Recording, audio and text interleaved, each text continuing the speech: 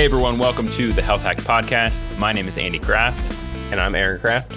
And today we're going to cover a new report on the quality of fish oil and what you can look out for when buying supplements, the impact of light on kids' sleep, a better way to implement healthy habits, how goji berries may actually be the key to maintaining eye health, and then an interesting history of an old Pfizer vaccine. Let's get into it. Yeah, so this first story came out about, it was a third-party lab released the listing of fish oil supplements that they tested. So it's a completely independent study, and they looked at a few, I believe, dozen different fish oil supplements. And what they found were that 10% of them were basically completely rotten and unusable supplements, essentially. Now, 10% does not sound like a crazy high number, but it is definitely high enough to be of concern, especially if you're somebody who takes any type of supplement. Now, one of the reasons that we see a number like this with supplements is that supplements are not regulated heavily by the FDA. The FDA does not evaluate the effectiveness, the safety, the quality of the ingredients. None of that has to be reviewed by the FDA before these supplements hit the shelves. So people who produce these supplements can essentially put whatever they want on the label, which is a cause for concern because a lot of the labels are inaccurate. Now, what we want to walk through here is kind of give a few pointers, a few details to figure out how accurate the label that you see actually is, because a lot of what is sold on Amazon specifically, they're the biggest contender of this, and things that are sold just like generic versions in GNC or Walmart, a lot of those are quite honestly like misleading in what they are labeling, whether that is ingredient or dosage. So a few things to look out for. The first is to make sure that the supplement is third-party tested. This means an independent organization, an independent lab basically took a sample of a company's supplements and tested it themselves to see how much it aligned with what the label said, with what the ingredients said, the dosage, all of that. They check to make sure it all aligns.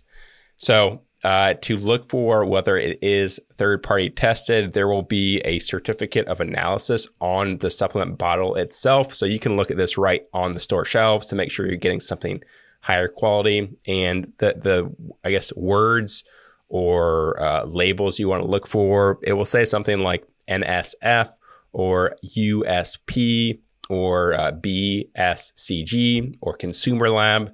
These are all different kind of certifications that assure you that a third party has looked at this and has verified the authenticity. So that's kind of the first line of defense for you to make sure you're getting something higher quality. The second is to look at these third-party websites like Labdoor. They released their whole listing of these fish oil supplements and what they found. And they actually go like kind of line by line for each thing that would be a cause of concern. So I'm going to pull up the report here to see exactly what they tested for each fish oil supplement. And you can see they give you a score from 0 to 100. Or I'll pull up the report here from Labdoor to see what they did for the fish oil supplements. And you can see that they rate these things on a scale of 0 to 100. So they rate the label accuracy, the product purity, the nutritional value, ingredient safety, and the projected efficacy. And you can also go into like really, really detailed analysis of what exactly they found in the supplement. But this is a great source to see if what you're taking or the brand you're taking is reputable and reliable, and their ingredients, to see whether or not they're consistent with what they're saying is in it. So that's another thing to do to check out when you're buying a supplement. Third thing is to look at just the ingredient label yourself to make sure that there are no other additives. A lot of times they'll slip in things like sugar, and they'll do that commonly with like an elderberry syrup or maybe like a cough syrup, things to make it just taste better. They'll add in sugar. And that's probably the last thing you want to be taking when you're sick is a 20 grams of sugar with your cough syrup. So make sure you're checking out the ingredient label as well to make sure there's no sugars or fillers or additives in there. So third party tested, going into these websites like Labdoor to actually see the detailed analysis yourself, and making sure that there's no added ingredient. Yeah, I recently bought some supplements online in powdered form because I had mentioned last episode that I'm kind of making some supplement gummies and I'm trying to make a sleep gummy. So I bought some like powdered GABA, L-theanine, melatonin, magnesium. And when I bought it, I actually got a link to the third-party report from the batch that was in. So that was kind of cool to see that. Now, the thing is with this website, you could only buy it in Bitcoin. And the website was just recently shut down due to some regulatory concerns. So I don't know what I bought. I could have bought sawdust or fentanyl, but I haven't died yet. So it was a fun website while it lasted. What was the name of the website? Do you remember? Science.bio. Okay. And it was like one of these places where they sold this stuff at insane prices, like pennies on the gram. Yeah, and they marked on there not for human consumption, and maybe that's where they got into some issues. But I know a good one to get stuff like in bulk like that is bulk supplements. Actually, the brand bulk supplements, and I do believe their stuff is third party tested. And you can buy just massive bags on Amazon, and they it's only that thing. So like I get the creatine from there, and it's like literally just creatine, 99.99% pure, and it is. I believe I've looked into the testing of it. I'm pretty sure it's third party tested, and they're pretty reputable. So there are places that you don't have to spend Bitcoin to get your supplements, quality and in bulk. Yeah, that's another good way to do it. All right, next story that we want to look at here is a new study that came out on how light impacts melatonin production in children. Now, we've talked about light a lot on this podcast and how it impacts sleep, and I think it's no surprise that kids now more than ever are getting so much light all throughout the day, especially at night with screen time. My nephew, he's so obsessed with the TV that you can stand in front of his face and literally scream his name, and he won't so much as blink, won't even acknowledge that you're there. There's just nothing going on there. And, he's had so much screen time that like he's trying to rebrand himself as Kevin. Kevin's not his name. He's 9 years old. And then his 6-year-old brother is trying to rebrand himself as Nature. Obviously, Nature's not his name, but this is what the screens are doing to kids. And I'm giving them a hard time. They really are smart, wonderful kids raised by wonderful parents when this inevitably gets back to my sister-in-law. Anyway, all that is to say is like kids are getting a lot of light. And this study was interesting because there's been a lot of research on how light impacts melatonin production in adults, but less studied in children. And what this study basically showed is that children are even more sensitive to light at night than adults are. So they took 3 to 5-year-old children and I think they monitored them for like 7 nights. And then on the last night, they exposed them to 1 hour of light before bed. And the amount of light that they exposed them to was different lux. So like different brightnesses ranging from 5 to 5,000. And what they found is that 1 hour of light exposure before bed suppressed melatonin by as much as 98.7% compared to baseline, which was like no light. And that was even like for like lower light levels. So even low light intensities like 5 to 40 lux, which would be like a dim light, had an average melatonin suppression of 77.5%. This is not even like the light that you get from a screen. This is just like light bulbs. And then what was really interesting is that after the lights were turned off, melatonin levels remained below 50% baseline for another 50 minutes. For most of the, I think it was like 70% of the participants experienced that. So basically, even after like an hour, their melatonin levels were still 50% lower than what they should be had they not been exposed to light. And so I think this is really important because like kids, sleep in children is so important for brain health and for behavioral problems. Like sleep is a huge factor for that. And a lot of times, kids are sent to bed with an iPad or, I don't know, watch a show before bed or whatever. This is bad for adults. We know this, but like it's even more detrimental to children. So I think that's really important. We can all learn something from that. But yeah, I think if you have kids, and I know it's difficult when you're like trying to make dinner and do chores to keep your kid entertained, but that can significantly impact sleep, which most definitely will impact brain health and development, which can most definitely impact behavior. Something we've mentioned on the podcast before, just like smart lights. Like if you can get those installed, they're getting pretty cheap these days. Get them installed in all the lights in your house. Then you can, rather than just having to have your light, like your bedroom light specifically around bed, just all the way on or all the way off, like just a single light next to your bed, and having that on right before you go to bed is like, that's really bright. And it, like you said, can take 50 minutes before your melatonin starts kicking back to normal. So something like smart lights, you can just dim it to like, 10% or 5% of its full capacity, and you're going to be much better off. Less lux are being outputted when you dim those. Mm-hmm. So we've had good luck with those. Yeah, for sure. Yeah, Katie, we use those when Katie's breastfeeding in the middle of the night because we don't want to like turn all the lights on. So like we'll either use our lights turn red so we can put the red light on. That's a little tough because then we're falling asleep when we're trying to feed him. But yeah, we can keep them super, super dim or red, which is really helpful in falling back to sleep quickly. All right. Next, let's talk about implementing healthy habits. So a lot of times we want people to change the way they're doing something, specifically when it comes to like what you're eating or working out.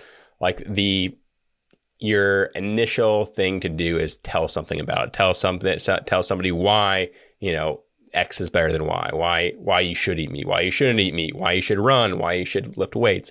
Like people always have their opinion on one certain thing, and they'll share it, and they try to sway people into doing what they do because they've heard it's the best thing for them. And that's always our initial response is to try to inform people one way or another and hoping that changes their actions. Well, it turns out that there have been dozens, actually hundreds of studies on implementing change, like true effective changes in your life. And the best way to do that is not necessarily about informing people or giving people knowledge that they didn't know before, but rather it's about what they call here giving them nudges, or another word for it is giving them essentially reminders about actions or changes in their life. So this is called the nudging theory, and there's 3 different types of nudges that they looked at. And the study looked at 200 different articles on this to see how effective nudges were at implementing effective changes. And the 3 different types are informational nudges, which are essentially physical reminders. So something like a label on a food product. The next are structural nudges, which are changes in environments. So this would be like making healthier food at a cafeteria the easiest food to access. That's changing the environment. So that's a structural nudge. And then the third is assistance-based nudges, which this is essentially the use of accountability. So telling a family member that you want to cut out sugar and them checking in on you at the end of the day. So all 3 of these are basically little tweaks in your life that kind of remind you of a habit that you want to do. None of them are informing you of something new. It's simply a nudge into the right direction. And this is a meta-analysis on 200 articles around the effectiveness of this. And they found that they were all 3 types of nudges were very effective at creating change. And specifically that second one, the structural nudges, were specifically the most effective at creating change, which that one was changes in environment. So at like a cafeteria, they've done studies on cafeterias in hospitals specifically. And when they just simply rearranged the foods to make the healthier foods easier to access, people were significantly more likely to pick those healthy foods because it was within reach. They could see it and they didn't have to work extra hard for it. It was right there. And that carries out into our daily life, into the food in our own house. Like if you have a box of cereal versus chicken breast, you're going to reach for like, and you're hungry right now, you're going to reach for the box of cereal. It's easier for you. But when you change your environment to where it's easy to access those healthy foods, it's much easier to make that good decision. All that to say, next time you are thinking about ranting on Facebook about why your friend should go carnivore or should go vegan, think again and look at these other ways to implement changes. These are a lot more effective, and try to introduce them into your own life.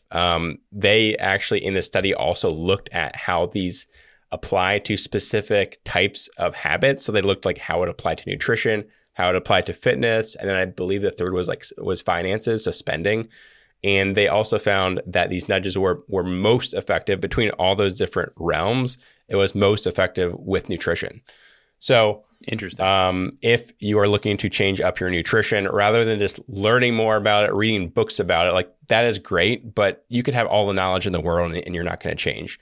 Implementing these reminders into your life, physical reminders, environmental reminders, accountability partners, those are the scientifically proven way to actually make those physical changes. Yeah, this is huge. And this is something that I hear more people talking about, especially when it comes to nutrition. But this is huge in finance, which is my day job. And I use these with clients, like people that are struggling to change their money habits. Like everyone has set up a budget before and just can't stick to it. So like one, I guess it would be like informational nudge that has seemed to help people is set up a Mint account, which is where you can track your spending, and don't even set a budget. Just like for like this month, don't even set a budget. Just twice a week, set up a reminder on your phone to just go look at your spending. That's it. Just go look at it. Like that alone allows you to kind of see like where your money's going. It's a quick reminder that you pop up on your phone. You can go look at it. That's a small nudge as opposed to this month I spent like crazy, and then next month I'm just all of a sudden I'm going to magically know where my money's going and spend better. So there's so many things. Same with like investing. There's so much around nutrition, fitness, health, wealth that this applies to. I think we can all use it in almost every aspect of life. All right. Final thing here that we want to go through is an interesting study that came out on goji berries. We've talked about this before about age-related macular degeneration. It's basically a disease that generally is associated with aging, and it results in blurred vision. Basically, as the name describes, the macula degenerates, so you can't see sharply anymore, so it gets blurry. There are theories that it's caused by blue light. That is not really confirmed at this point, but it's the third leading cause of blindness worldwide, leading cause of blindness among seniors in developed countries. So this study was looking at how certain nutrients in goji berries can affect age-related macular degeneration.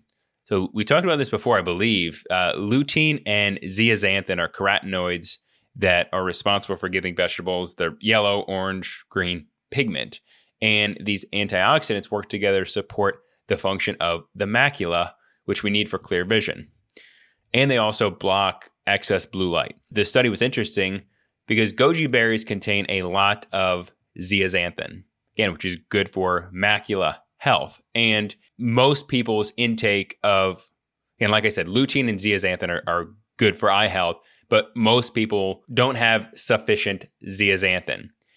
We get a lot of lutein in things, but you really need both for good eye health. And goji berries are the highest dietary source of zeaxanthin. So what this is good for is it increases, and what they looked at in this study is macular pigment optical density, MPOD. And that's a biomarker for AMD. Basically, the more MPOD you have, the less risk of age-related macular degeneration. So this study took a group of 30 people, mid or mid-late age, ages 45 to 65, and for 5 days a week, for 90 days, they split the group up. They either gave them 28 grams of goji berries or a typical lutein zeaxanthin supplement. Now, that supplement contained 6 milligrams of lutein and 4 milligrams of zeaxanthin. Now, the goji berries, they estimated that contained, the 28 grams of goji berries contained about 29 milligrams of zeaxanthin and basically no lutein. So very high dose of zeaxanthin, which we really don't get in many parts of our diet. And what they found is that after these 90 days, taking 5 days a week, 90 days, the macular pigment optical density, which we want higher, was significantly increased in the goji berry group and basically no change in the supplement group compared to baseline. So their conclusion was that taking goji berries instead of like a supplement, instead of a lutein zeaxanthin supplement, taking goji berries may be a way to prevent or delay age-related macular degeneration. So this was super interesting. Again, small study, and it's a kind of the first of its kind. But goji berries are something that you can actually just get at the store. Like I think Navitas has a lot of. Oh, and it was dried goji berries, I should say. not fresh. So you can get dried goji berries at like a health food store. Like I said, Navitas brand, I think, is a common one. Just throw those in your smoothie. If you worry about that, or you have a history of that in your family, couldn't hurt to add that to your smoothie. All right, I think that is a wrap on the headlines of this week. Next, we're going to look at the fail of the week. And yes, it is COVID. We're sorry, but this is a actually interesting one. So Andy, why don't you tell us a little bit more about this? Before we get into that, I do want to touch on one thing that's been going around lately. And, there's been lots of crypto talk. You see this everywhere on social media. For some reason, I found that the health community has been big into Bitcoin. Even though it just lost like 30% of its value, people are obsessed with Bitcoin. But what a lot of people don't know, and I'm in finance, so like I'm kind of on the cutting edge of this. The word on the street is that there's a new currency coming on the market, and that is in the form of electrolytes, sodium, in the form of element, actually. So 1,000 milligrams of sodium, 200 milligrams of potassium, 60 milligrams of magnesium in that specific quantity, which you can only get at Element, unless you, I guess, make it yourself. You could call that mining electrolytes. But basically, this is going to be the new currency. People are going to be buying and selling goods with Element. Now, the nice thing about people talk about decentralized currency, this is going to be a real decentralized currency. It's not even on the blockchain. Screw the blockchain. This is where it's at. Don't listen to your 14-year-old nephew who thinks he's a crypto genius because he owns $50 of Bitcoin. Look, listen to us. This is first time, really we're making this announcement. Element is going to be the currency of the future. The value of this $39 box could be anything. We don't even know how much that this $39 box of Element could actually be worth. So go get yours at drinklmnt.com/healthhacked and make an investment in your future today. Now getting into the final story, and yeah, like Aaron said, this relates to COVID. So this is probably one of our more controversial stories. But we've already lost half our listeners anyway, so whatever. There has been, it's no surprise or no secret that in our culture recently, the unvaccinated have been condemned. They have really been viewed as the enemy. Look at mainstream media, social media, even governmental authorities view the unvaccinated as really the source of all our problems. What a lot of people don't know is that tsunamis are a result of the unvaccinated.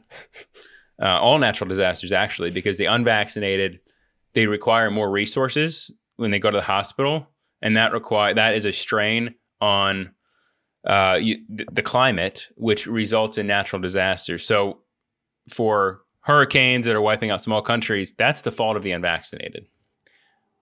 That is the message that you hear from the media. And I want to push back a little bit on that and just talk about why I think we need to have a more open discussion around this. One of the more common claims, or one of the most common fears that I hear from people that don't want to get vaccinated is we don't know the long-term consequences of the vaccine. We don't know if there's long-term side effects. And the pushback on that is from the CDC and everyone else is, well, if there were long-term side effects from this vaccine, we would see that in the short term. And short term, nothing is showing up, which you could debate that because there have been some short-term side effects for some people. But the claim is we would see some drastic short-term side effects if there were long-term negative impacts. So I want to push back on that because that is not always the case. There are situations where it looks okay in the short term, but in the long term can cause some issues. So I want to go through a little history lesson. This is a really interesting story about an old vaccine that Pfizer had made. So back in 2004, Pfizer Animal Health, their animal division, created a vaccine called PregSure.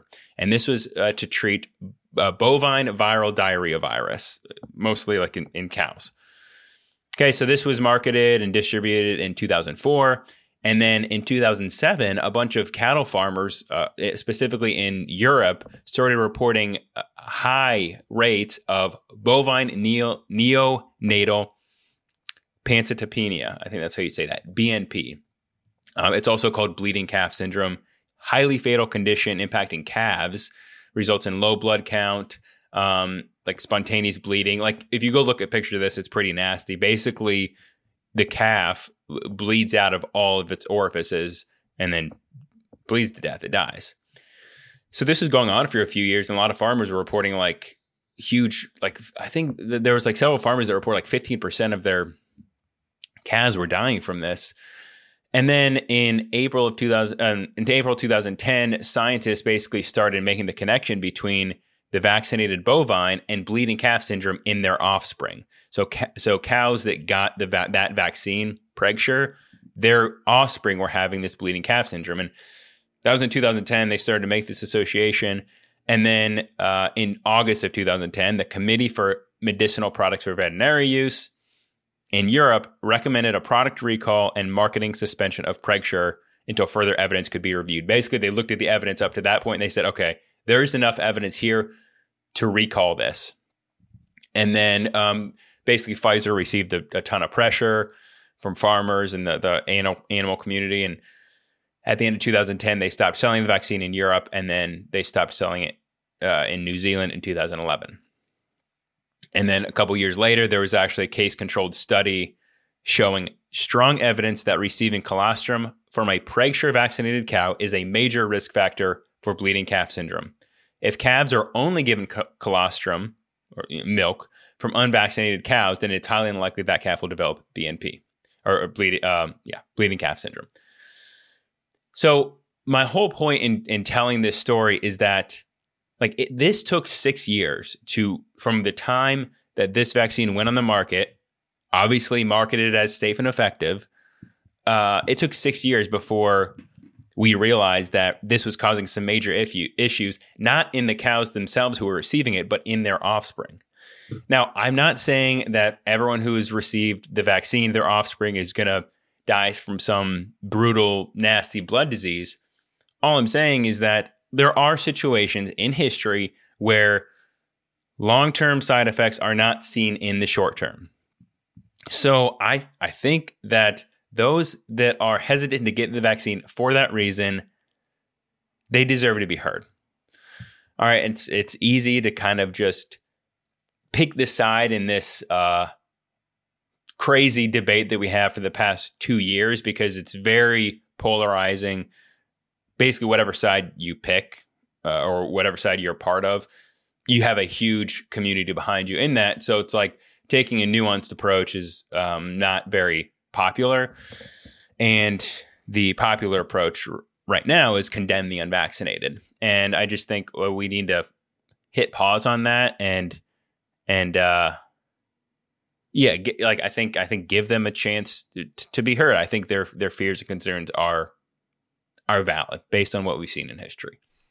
And just for perspective, we both are actually vaccinated. So this is trying to from people who have gotten the vaccine, try to have an open mind for the people who haven't gotten it and look at the reasons why. And maybe there are some valid reasons as to why they are hesitant. And looking at the history of Pfizer, I understand why people would question it and would have concern for getting this when it's not been on the market for very long. So just to give a little bit perspective of our side of it and why we're saying what we're saying.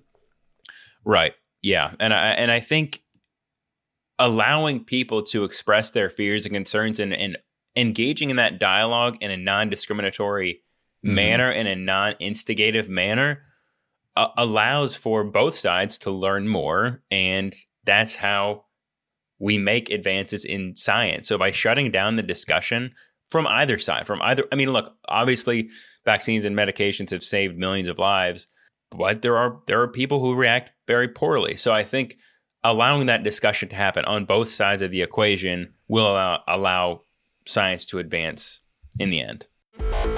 On a lighter note, we'll move to our last segment here, which is our weekly plug, or we mentioned something to check out this week, something we've found interesting. I guess I'll kick it off. Mine's just based off one of the earlier stories we mentioned. If you don't want to go through the research of looking up different supplement companies, it's boring. I understand. Nobody has time to do research on that. So if you just want to know, okay, give me the top 3 companies out there. What are some companies that I know are reputable? Here they are. Thorne Supplements is a good one. Claire Labs and Metagenics, and a 4th one, Pure Encapsulations. Those are 4 very reputable companies. They'll, pharmacy grade is what they call them, or doctor's grade. A lot of doctors will recommend these supplements. They're very clean, very effective. You can get them on, they're harder to find in stores, like in a general store, like a normal grocery store, but you can find them in pharmacies, and you can find them on their own websites, and Amazon has a lot of their products as well. Yeah, that's a good brand. I use them a lot for my daily vitamins. All right. Kind of the flip side of that. Sometimes, you just got to get a little naughty. Sometimes we all need a little treat at night. And for me and my wife, that has been these Simple Mills almond flour cookies. And so they are gluten-free, grain-free, dairy, soy-free. Are they grain-free? Yeah, almonds considered grain-free, right? Yeah, I think they're grain-free. Dairy-free, soy-free. Sounds gross, but they're actually really good. They're made with this nut and seed flour blend, coconut sugar, coconut oil, so they don't have any nasty oils in it. And we get them at Sprouts. Now they're $5 for a little box that we go through pretty quickly. But if you need just a little something, but you don't want to buy garbage like Chips Ahoy, this actually hits the spot. Not a lot of healthy baked goods really hit the spot, but these do. So Simple Mills crunchy almond flour cookies. I prefer the chocolate chip. I think they have an almond flour, toasted pecan, but I'm a big fan of the chocolate chip. So that's my plug for the week. That's something that's the kick I've been on. I'll have to try that out. I know Siete, the brand we mentioned, I believe last week, similar to Simple Mills, and they make clean products. They have 3 different cookies that are really good as well. Tried those. Those are kind of new, and they're good. They're expensive, but they're good. Yeah, that also is expensive, but another Super Bowl goodie to add to your list. That's all we have for this week. Thank you guys for listening, and we'll be back again with another episode next week.